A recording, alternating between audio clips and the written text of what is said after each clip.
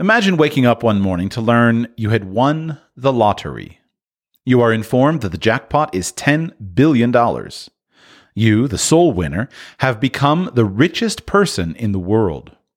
The lottery officials tell you that you will receive all of the prize money in one lump sum, tax-free, that morning. As a condition of receiving the money, you must never give away any of it to charity. A close approximation of this unlikely event occurred an astonishing number of times during the Gilded Age, that heady time from the end of the Civil War to the turn of the century, the height of the Industrial Revolution in the United States, when great fortunes were made and spent overnight in a way that had never been seen before and will probably never be seen again. The nation's first great industrial fortune was won by the Vanderbilt family. And, for a while, this family could claim the title of the richest in the world. Subsequent fortunes surpassed it, but by then great wealth was decried. The unique opportunity that confronted the members of this particular family was the freedom to use their fortune just as they damn pleased, to create whatever reality they wanted, to give free rein to their every impulse without any sense of the social responsibilities that great wealth confers.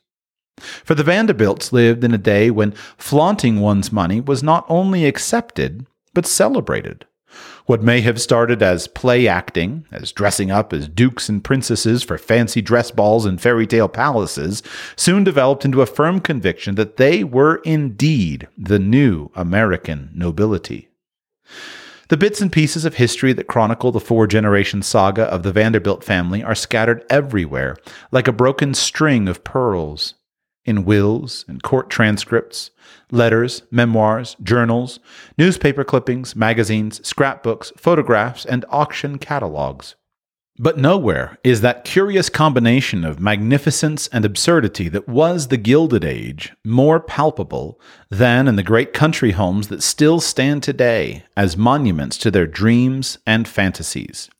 Idlehour, Marble House, The Breakers, Biltmore, Florham. These country estates were not just bigger or more ornate than other millionaires' mansions. They rivaled the most magnificent country houses of England and the chateaux of France that had been passed down to titled descendants, generation to generation since the Middle Ages. They were built to become precisely the American equivalent of these old world palaces, great ancestral homes that would proclaim for centuries, for all time, the prominence of the Vanderbilts. But it did not work out that way. Far from becoming ancestral homes, these monuments to limitless wealth, built for eternity, were hardly used for a lifetime. None was occupied by the next generation. These great estates were but the family's country retreats, built after the Vanderbilts had achieved social prominence. Their main residences on Fifth Avenue in New York City were designed to so startle the world with their size and splendor that they would secure the family's preeminent position of social leadership. Dominating the prime real estate of what was, even then, one of the greatest cities of the world, the 10 Vanderbilt mansions that lined Fifth Avenue were examples of epic extravagance. Yet these homes, too, failed to become the family seats their builders had envisioned. One by one, the Vanderbilt mansions on Fifth Avenue fell to the wrecker's ball, their contents to the auctioneer's gavel. The first of these Fifth Avenue mansions was completed in 1883. The first was demolished in 1914. And by 1947, every one had been broken to rubble. This fabled golden era, this special world of luxury and privilege that the Vanderbilts created, lasted but a brief moment. Within 30 years after the death of Commodore Vanderbilt in 1877, no member of his family was among the richest people in the United States, having been supplanted by such new titans as Rockefeller, Carnegie, Frick, and Ford. 48 years after his death, one of his direct descendants died penniless. Within 70 years of his death, the last of the great Vanderbilt mansions on Fifth Avenue had made way for modern office buildings. When 120 of the Commodore's descendants gathered at Vanderbilt University in 1973 for the first family reunion, there was not a millionaire among them. What had happened? What had gone wrong with the Vanderbilt's plans to found a family dynasty? There is no easy answer. The ratification in 1913 of the 16th Amendment to the Constitution, which gave Congress the power to tax incomes, rising property taxes, the imposition of estate taxes, the Depression, the fecundity of a family, all splintered the fortune. But taxes, depressions, and reproduction had posed no burden to the establishment of other family dynasties founded in the same era. The most recent listing in the Forbes 400 of the richest people in the United States includes 3 Fords with combined fortunes of over $1.5 billion, 5 Rockefellers holding net assets of over $3 billion, with another $2 billion spread among the rest of the family, and 20 DuPonts, worth a total of $5 billion, in addition to another $2 billion held by other family members. What happened to the richest family in the world is a remarkable story that no novelist would dare invent. What began as that peculiarly American dream of rags to riches, in this case the dream of a Staten Island water rat who turned his ambition and energy, his frugality and hard work into an astounding fortune, became, for the Commodore's descendants, an unusual nightmare as they discovered what they could do with the money and what the money could do to them. If ever Scott Fitzgerald needed evidence to substantiate his aphorism that, quote, "the very rich are different from you and me," it was here in spades in this portrait gallery of extravagant crazies that is the unique saga of the Vanderbilt family. Today, you can wander through some of the remaining architectural relics of this other world, these homes of baronial opulence whose extraordinary lack of human proportion and perspective says so much about the Gilded Age, and listen to the echoes of the past. What did you think, Alva, as you were building Marble House? Did you think that the world you created would go on forever, that the ball would last past dawn? As they sat in the quiet of the upper loggia of the breakers and watched the sun rise over the ocean, what dreams did Cornelius and Alice Vanderbilt dream? What was the power of the dream that led to the creation of their summer cottage? Did this bizarre monument to a fortune make them happy?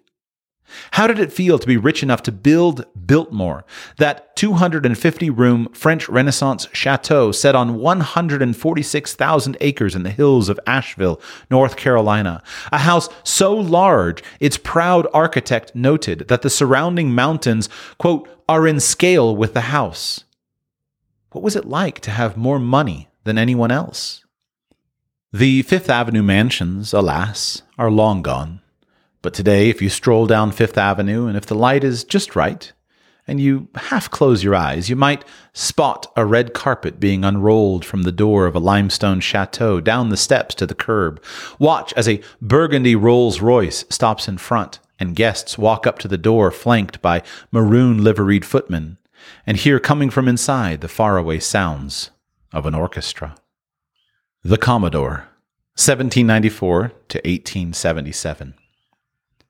That Wednesday morning, May 10, 1876, reporters from every New York City newspaper gathered in front of the townhouse at 10 Washington Place, waiting for some sign that 82-year-old Cornelius Vanderbilt, the Commodore, as he was called, had passed away. During the last few days, no one had seen the aging millionaire at any of his favorite haunts. He had not come to his office to oversee his railroad empire. He had not driven his fine team of trotters in the warm spring afternoons while nursing a tumbler of gin laced with sugar. He had not gone to the Manhattan Club for an evening game of whist. Something was wrong. Something had happened. All morning the reporters paced up and down Washington Place, a fashionable street until the city's elite had begun moving up Fifth Avenue. Some ate sandwiches and drank beer. Others played cards. Now and then, one would leave to file a bulletin. The Commodore was dead. The stock market plunged. The Commodore was still alive. Wall Street rallied. Finally, Frankie, the Commodore's ravishing 37-year-old wife, invited the reporters to come in, leading them over threadbare rugs to the large parlor. As they milled about, admiring a bust of the Commodore and an oil painting of the Commodore in a road wagon driving his favorite team, and the small solid gold model of one of the Commodore's steamships, a voice roared down from the upstairs hall, spewing forth a string of obscenities mixed with a message for the reporters. "I am not dying!" The house shook. The reporters froze. "The slight local disorder is now almost entirely gone. The doctor says I will be well in a few days. Even if I was dying," the voice bellowed, "I should have vigor enough to knock this abuse down your lying throats and give the undertaker a job." It was vintage Vanderbilt. The reporters quickly departed, convinced the richest man in the world was alive and obviously well. Alive, yes, but not feeling very well. After the reporters left, the Commodore summoned Dr. Jared Lindsley, his physician for the past 40 years. "Doctor," he told him, "the devil has been after me." "Well, don't let him catch you, for if you do, you will not be Commodore Vanderbilt anymore, for Commodore Vanderbilt never suffered anybody to catch him." "Doctor, if all the devils in hell were concentrated in me, I could not have suffered any more. I want you to make a thorough examination of my case. I think I have neglected myself too long already. I have difficulty in urination, the effects being protracted and painful. I have hernia, and I have piles." He was also suffering from chronic indigestion, he told his elderly physician, accompanied by excessive belching and flatulence. After examining him, Dr. Lindsley advised the Commodore that the difficulty in urination, which was causing the excruciating pain, was the result of an enlarged prostate gland. And what had caused that? The Commodore asked his doctor.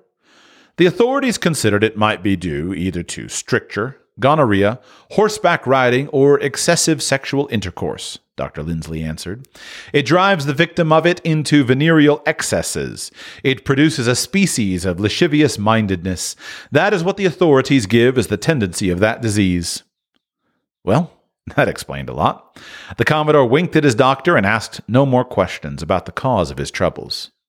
Now, all he had to do was get better. He told Dr. Lindsley that he and the Lord were fighting the devil and were going to whip him. Every day, Dr. Lindsley stopped by to visit. When the crusty Commodore was in pain, he lashed out at his physician in terrible fits of temper. "Has the old doctor come?" he yelled to Frankie. "Is the old doctor here? Is the old granny here yet?" "Blatherskite!" he exploded as Dr. Lindsley entered his bedchamber, hurling his favorite epithet for anyone the Commodore considered a dolt. "Blockhead! Do something for the pain!" Uneducated, barely able to read, if a letter was longer than a paragraph or two, he would throw it down in disgust and have his clerk read it to him. Superstitious, the Commodore believed in mysticism and the occult, and much to Dr. Lindsley's dismay was willing to try anything suggested by anyone promising a cure. Believing they were health conductors, he even had 4 pans of salt placed under the 4 posts of his bedstead, just as a spiritualist advised. The Commodore had frequently told his friends that he never made a business decision without advice from the spirits, so it was not surprising that now he summoned mediums to his aid. "I have a communication from your dead wife," a spiritualist murmured to him during a séance in his darkened bedchamber. "I don't care for that now," the Commodore snapped. As long as he had made contact with the other side, he wanted to take full advantage of the practical aspects of the opportunity. "I want to know about the price of stocks," he told the medium. "Business before pleasure. Let me speak with Jim Fisk." He was clearly feeling better. The spiritualist obediently conjured up the wraith of his deceased business rival, who began forecasting the prices of railroad stocks. Not agreeing with the predictions he was hearing, the Commodore argued with the spirit until the medium convinced him he was interfering with the communications from the other world. Reporters, Wall Street operators, doctors, and occultists were not the only ones interested in the state of the Commodore's health. His 10 children had grown old waiting for this moment. His oldest child was 61, his youngest 40. Now, like vultures, they swooped around 10 Washington Place, consumed by the vision of picking over his sumptuous estate. The Commodore was not keen to see any of them, for when they entered his room, each one inevitably asked about his will. He told them he had done the best he could for all in his will, and that if he had made 100 more wills, he could not make a better one. When he refused to see them, these birds of prey would gather in an adjoining room and, scared to death of the sick old man who was their father, peek through the crack in the open door, staring, waiting. He felt especially indifferent toward his 8 married daughters. They were all right as women went, but he complained, "They're not Vanderbilts. They do not bear the name of Vanderbilt." One of his daughters had sold her house and given her father the money to invest for her. After he had doubled it, he refused to give any back to her. "Women are not fit to have money anyway," he explained. And he wanted nothing to do with his namesake, Cornelius, the younger of his 2 sons. 2 or 3 times a day, Cornel would stop by the house, asking to see his father. "Your son Cornelius is downstairs and wishes to see you," a servant would tell the Commodore. "Where is he?" "In the reception room."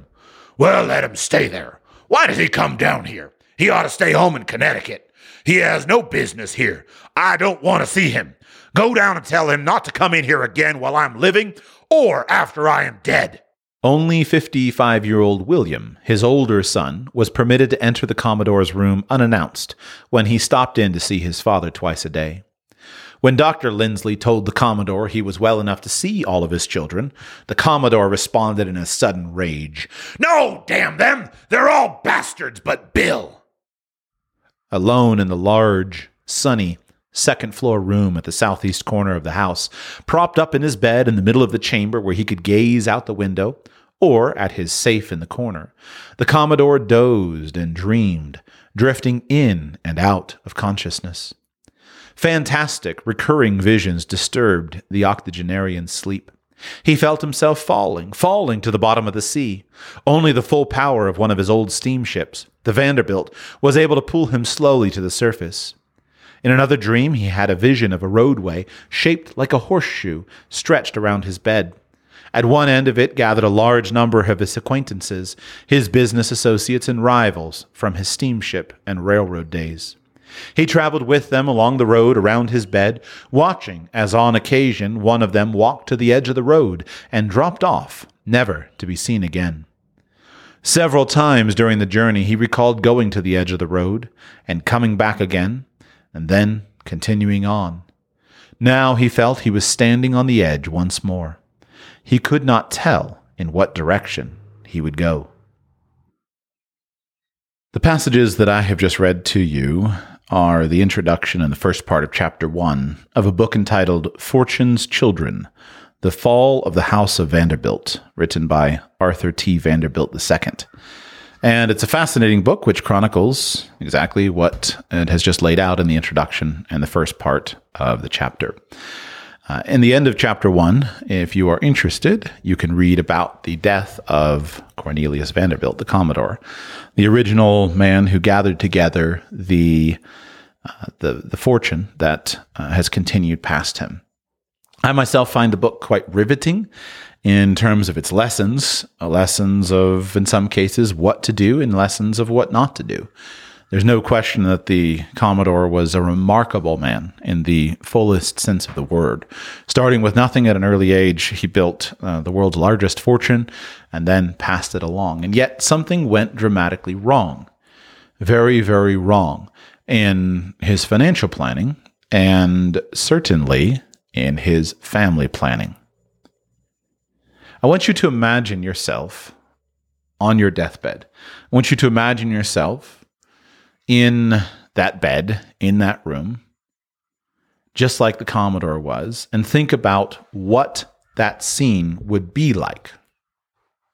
If you have 10 children, are you going to see them? What's the atmosphere in the room going to be like? Think about that. The podcast episode that I'm sharing with you now is the conclusion of a long series that has been called How to Invest in Your Children at a Very Young Age. And the primary focus that I have had in this series is to talk to you about some of the ways that you can invest into your children at a young age, in addition to, and in some cases in replacement of, setting aside money into a college fund. In the simplest sense, my argument has been that parents often neglect and ignore some of the things that they can do that would really be profitable if they focused on investing in their children while young. And they're trying to see to the success of their children, so they set aside money for college. And they feel like, well, I've done my duty. I've paid for the education of my children. My argument has been that there's a lot more you can do, and that the return on investment is much more significant than just setting money aside in mutual funds. The concept of a college fund is largely a concept that has been packaged up by a consortium of financial advisors and wealth management companies, mixed together with a little bit of tax incentives and decent marketing effort on behalf of colleges, et cetera, to create the modern system. And I'm not upset about it. As I've tried to say many times, it's fine to save money for your kids' college. But it's not fine to save money for your kids' college if you neglect your children. College funds are great, but they are the icing on top of the cake. They're not the cake itself. Money, a great job, a great income, a great career, it's not going to solve the problems of human beings. Listen to one other passage from the end of chapter 2 when talking about the son of Cornelius Vanderbilt, his son William Vanderbilt. And I don't want to spoil the story for you, but in Cornelius's will, he left the vast majority of his fortune to his son. And this caused horrific issues in the family. But it meant that William Vanderbilt basically woke up in that $10 billion inheritance. He inherited a total of $95 million. Remember, this was a day before income taxes, when a dollar was actually worth something. Listen to what William's words were at the end of his life, after inheriting this fortune from his father. What did it mean to be the richest man in the world? To William Vanderbilt, it meant very little. He was constantly concerned about preserving his wealth and was obsessed with scrutinizing his smallest expense. Just after he had invested $50 million in government bonds and was sorting them into stacks on his desk, he called for his private secretary, Isaac Chambers, to come into his office. "Was I here last Thursday, Mr. Chambers?" he asked. "No, for I remember having been up to your house that day." William Vanderbilt picked up a bill from the janitor, who supplied him with lunches for 40 cents a day. "Well, do you know that the janitor has charged me with a lunch on Thursday?" He took his pen and made a correction on the bill, eliminating the 40 cents for the lunch he had never eaten, and handed the corrected bill to Mr. Chambers to be paid. The sheer magnitude of his fortune, he told Chauncey Depew, gave him no advantages over men of moderate wealth. "I have my house, my pictures, and my horses, and so do they. I can have a steam yacht if I want to, but it would give me no pleasure, and I don't care for it." On another occasion, he spoke of a neighbor, saying, "He isn't worth 100th part as much as I am, but he has more of the real pleasures of life than I have.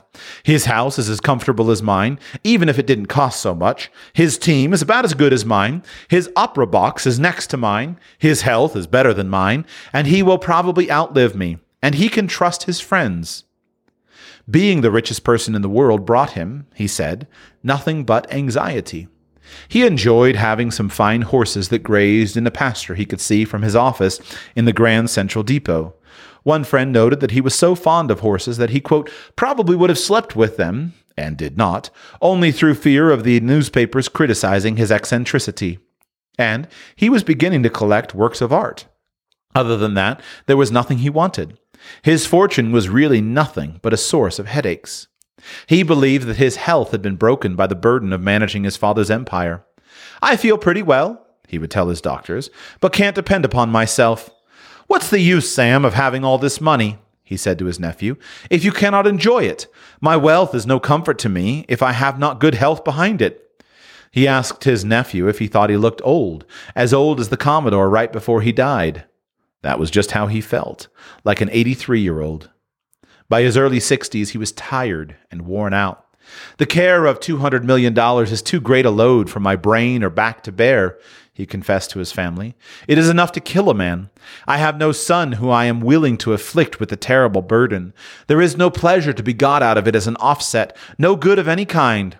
I have no real gratification or enjoyments of any sort, more than my neighbor on the next block who is worth only $500,000. So when I lay down this heavy responsibility, I want my sons to divide it and share the worry which it will cost to keep it." Direct quote from William Vanderbilt, who inherited $95 million and in very short order, something like 5 years, doubled the fortune that he had inherited and was an extremely shrewd accumulator of wealth. And yet he, like his father, missed out on the good things of life. And so I think there is a balance. Maybe at times you have to give up the good things of life. Certainly you do. There are times in which you won't tuck your children into bed because you are doing business. And there will be times in which you won't do business because you're tucking your children into bed. And I wouldn't try to impose on anyone an absolute standard that you should always choose one or another. Life is very much a study of balance. And yet, knowing that we have to choose, let us choose wisely. As I close out this series, I want to simply review a few of the things that you can spend money on. First, it is fine to save money for the education of your children. Education in our age is more important than ever. It's going to be increasingly difficult in the coming years for those who are poorly educated to get ahead. We live in a world that values education and skills, and education and skills are essential for success in the modern world. The Commodore himself may have been able to raise himself from a penniless youth to the wealthiest man in the world, even though he was virtually uneducated and barely able to read, and he was certainly completely uneducated in the graces of society. And yet we do not live in his world, and so you and your children will not be able to repeat that process. Education is essential, but education is not sufficient. There are many more things that are necessary.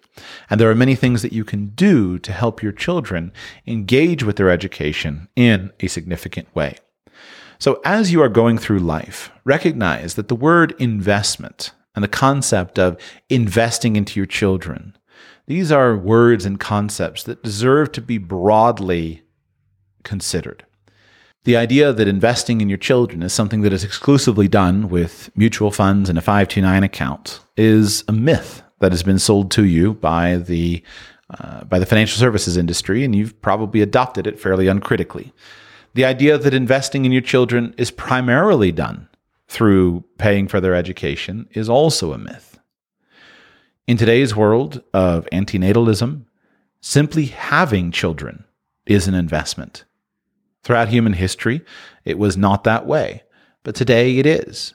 The decision to have children is something that is in and of itself an investment.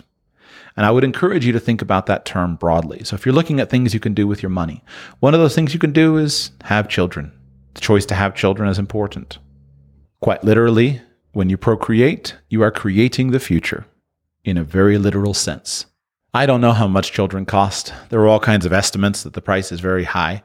I think they pretty much cost about as much as you have. So if you don't have much, they don't cost much. If you have a lot, they cost a lot. Some people say they don't have children because they don't want to incur the expense. Not many, but it's certainly an advantage that many people are aware of. And I think it's pretty true, right? If you don't have children, you're going to have more free money, right? Dinks, dual income, no kids. You're going to have plenty of disposable income in that situation. But I think a good hard analysis of what you want at the end of your life is in order. I think that when we think about wealth, we can't think about that exclusively in a financial sense. In the same way that we should incorporate physical wealth into our balance sheet in some way, we should also incorporate familial wealth into our balance sheet in some way. There have been many times where I have wondered if it wouldn't have been better for me to go and just never have children, never get married, and live the high life that many people seem to live. I think any rational and sane person questions his choices, and it's good to reconsider. Am I doing what I want to do? Am I actually moving with vision and with purpose? But over the years, I've known a lot of people in that situation and been very close friends to some of them. And the attractiveness of that when they were young seems very, very high. But there's something that seems to happen fairly naturally when people go through 45, 50, 55 years old. They start to wonder about the things that they missed. And I've spoken with enough wealthy people who had one or two children, and one of the common things has been, I wish I had more children, because I think it adds a whole different dimension of wealth to your life. Now, Commodore, had 10 children, didn't have a lot of family wealth in his life, so there's no guarantee. And most of the rest of what we talk about is about finding that proper balance. So the key is, if you want to have children, have them, and recognize that that act in and of itself is an investment. You don't need to do all the crazy stuff that I talked about in this show. You can be a fairly ordinary person. You can live an ordinary life. You can send your children to ordinary schools. Your children can be perfectly ordinary, and ordinary can feel extraordinary. You don't have to do all the crazy stuff that I talked about in this series in order to enjoy those benefits. So if you're benefits of relationship, benefits of the joy of watching your children succeed, I spend a lot of time studying unschoolers because I feel like unschoolers often demonstrate how sometimes all of the crazy stuff is unnecessary. That's a speech for a different day. My point is simply that having children is in and of itself an investment. Now, to the extent you're able to, spend money nurturing the bodies of your children. If you're expecting to conceive a child, spend money getting your health into the best possible shape that it can, and think of it as a view or as an investment into your children. So I hereby authorize you to categorize your gym membership as an investment. I hereby authorize you as your financial advisor to categorize your personal trainer expenses as an investment. I hereby authorize you to categorize your daily steak for dinner habit as an investment, because I genuinely do believe these things are properly considered investments. And like all investments, you need to think about your diversification strategy, but they are important. So if you're on your road to conceiving children, then do your very best to care for your body. Like I talked about in the very first episode, pay a lot of time and attention to the person with whom you wish to parent children, both in a physical sense, meaning the specific act of conception and carrying the baby, and then also in terms of the relationship. So I hereby authorize you to categorize the money spent wooing and attracting a high-quality mate as an investment into your future. Spend a lot of time thinking about that. Enhance your genetic code as much as possible with good health, good nutrition, good living, etc. Take good care of a mother when she is pregnant. Mothers bear a heavy load today. We could make the arguments that in some ways they have it easier than they've ever had it, but the truth is that mothers bear a heavy load today. And women who choose to have children, especially living in a culture of so many women who commit the most horrific acts against their children, we need to honor mothers, and we need to honor them in word and in deed. And so take good care of the mother of your children. Provide the very best that you're capable of providing for her. Do everything possible so that her body and her baby's body have the very best childbirth experience possible and have the very best bonding together in those precious first weeks and months of life.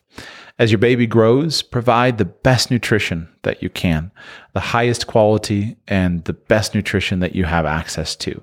Make sure that everyone gets as much sleep as you're able to do. A lot of the investments that you can make at this stage of life are not things that you can buy.